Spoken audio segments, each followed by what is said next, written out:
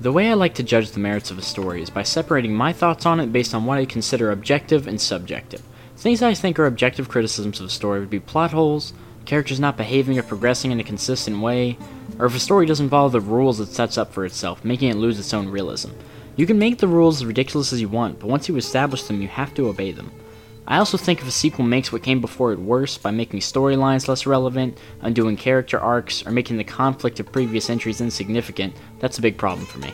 Things I think of as subjective would be if you just don't connect with something it's supposed to be emotional or moving. Maybe you just don't relate to it, or it's too over the top for you, or whatever. I think not liking the humor of something is a subjective take, even if most people agree with you.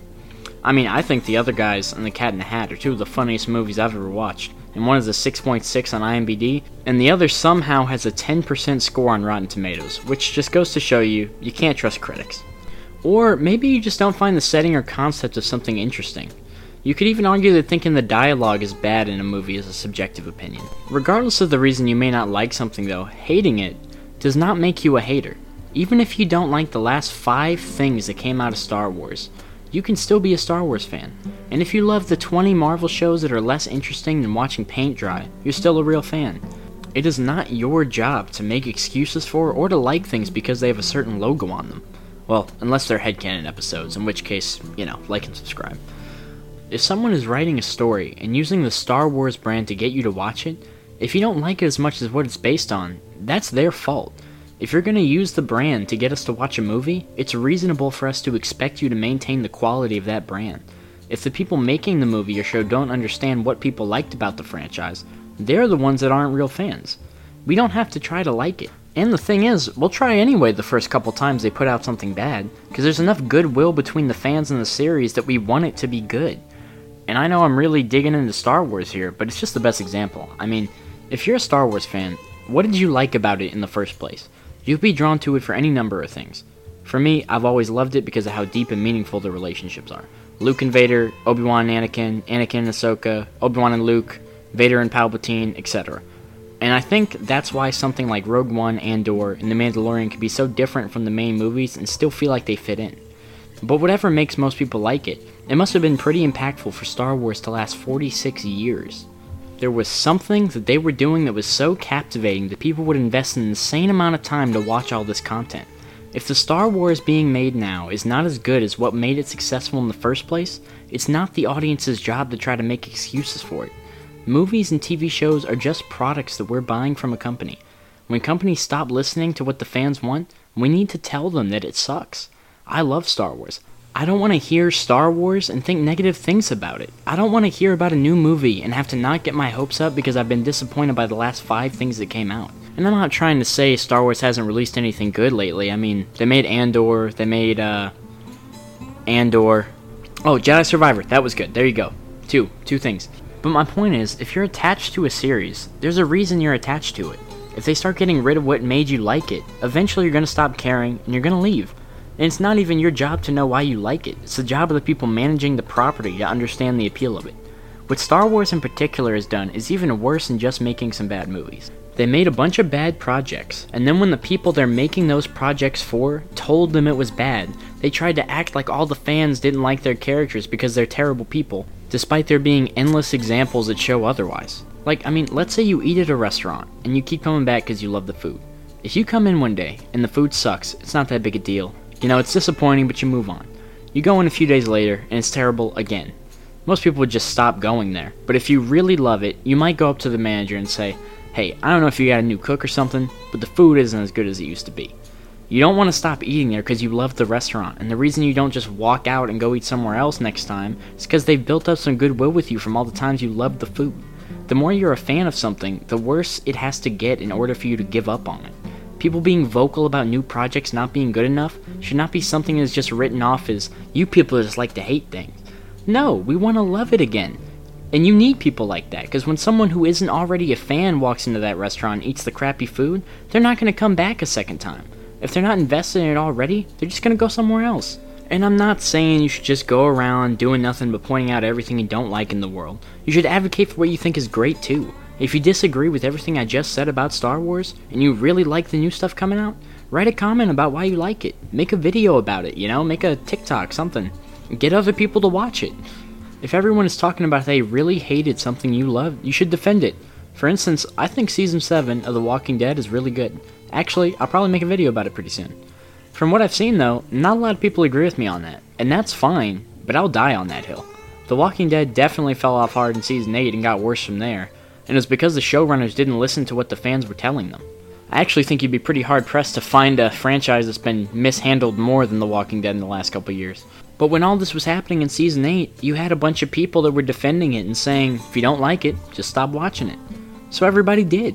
And look at the way people talk about that show now. No one talks about how great it was. No one talks about how amazing a character Rick Grimes and Daryl Dixon are. And it's such a shame. I mean, that was one of the biggest TV juggernauts for like 10 years. And people must have liked it if it was getting that kind of ratings. And now it's nothing. Or look what happened with Game of Thrones. The last season destroyed the whole thing, and the writing had started to get worse way before that, but nobody was calling it out because we all wanted to like it. The vast majority of that show was some of the best TV ever made, but now most things people say about it are negative. Or if they do talk about something good from it, it's always followed by, dang, but they really ruined it, it's a shame they screwed up the ending so bad. And since they messed it up, I really haven't had the urge to rewatch Game of Thrones, and I used to love that show. So I really do think you need to get vocal when you don't like what's happening in these franchises. They need some course correction. They're not going to do it on their own. The fans have to say, this is kind of unacceptable. And you have to talk about both sides of it too, You have to advocate for what you want.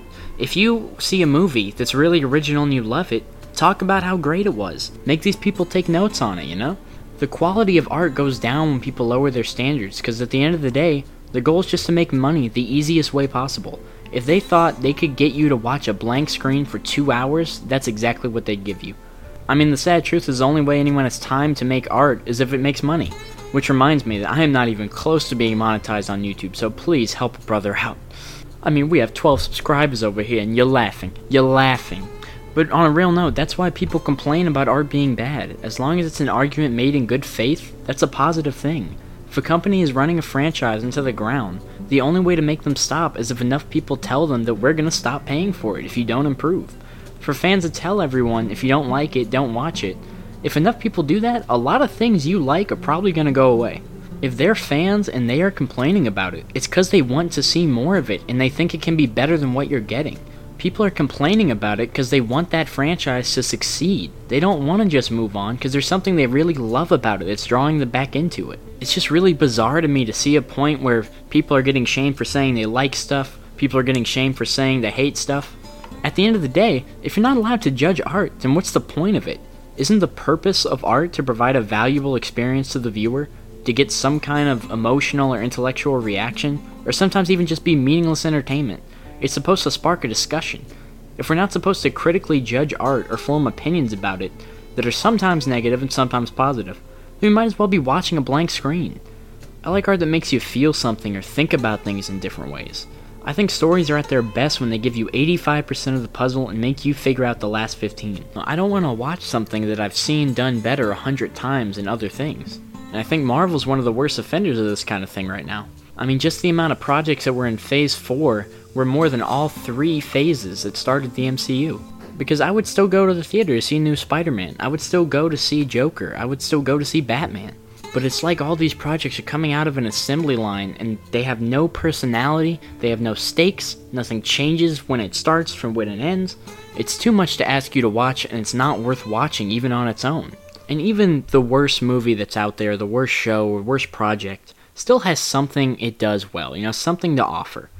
But that shouldn't mean that we can't air our grievances about it also, and say, you know what, this really isn't good enough. For what I'm paying, not just in money, but in time, to sit down and watch this insane amount of content, it goes nowhere. Marvel has established what it's capable of when it made Infinity War and Endgame, and even some of the earlier movies. I mean, the MCU was never all great, a lot of it was pretty forgettable. But you've established that you're capable of making something pretty fantastic. Something that clearly took a lot of effort and planning and time and care that you put into it. So the fact that you're not doing that now tells me that it's time to check out. But anyway, that's going to do it for me. I hope you guys all enjoyed the video. I should have one about House of the Dragon coming out relatively soon, so be on the lookout for that. And if you're interested in seeing more videos that are less specific, like this one, a little less structured, drop a like and let me know. And with that, hope you have a great day, and I'll catch you all in the next episode of Headcanon.